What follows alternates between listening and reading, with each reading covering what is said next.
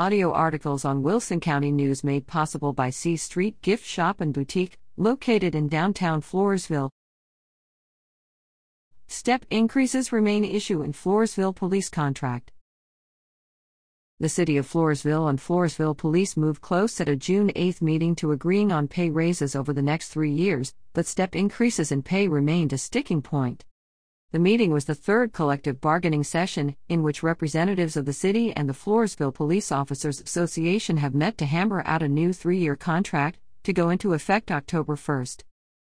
Floresville City Manager Andy Jocelyn, representing the city, proposed no pay raises for police officers in the first year of the new contract, and 3% raises for all police officers for each of the second 2 years. The proposal does not provide for step increases in pay.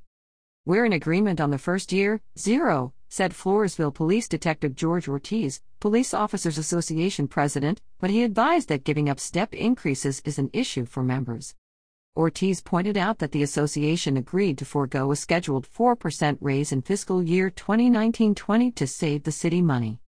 To that effect, Floresville City Council approved a memorandum between the city and the association at a meeting August 13, 2020, when they faced a deadline on a budget impacted by the coronavirus pandemic. However, the memorandum did not affect the step increases provided in the current 3-year contract.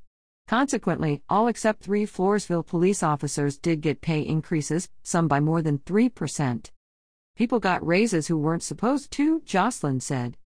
"But it's unfair to take steps away," Ortiz said.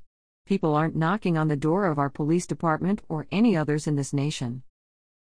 Danny Arredondo, advising the association as a field manager for the Combined Law Enforcement Associations of Texas, supported Ortiz's position. "There's a 65% increase in people leaving law enforcement," he said, explaining that step increases incentivize police officers to remain in their profession.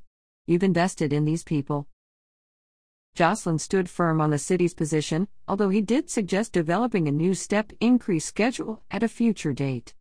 According to Jocelyn, the city must refigure the step increase scale to prevent new officers from making as much as officers who have been with the police department for 10 years. The budget did not take into consideration the step increases you got this fiscal year, Jocelyn said. "We'll have to eat that."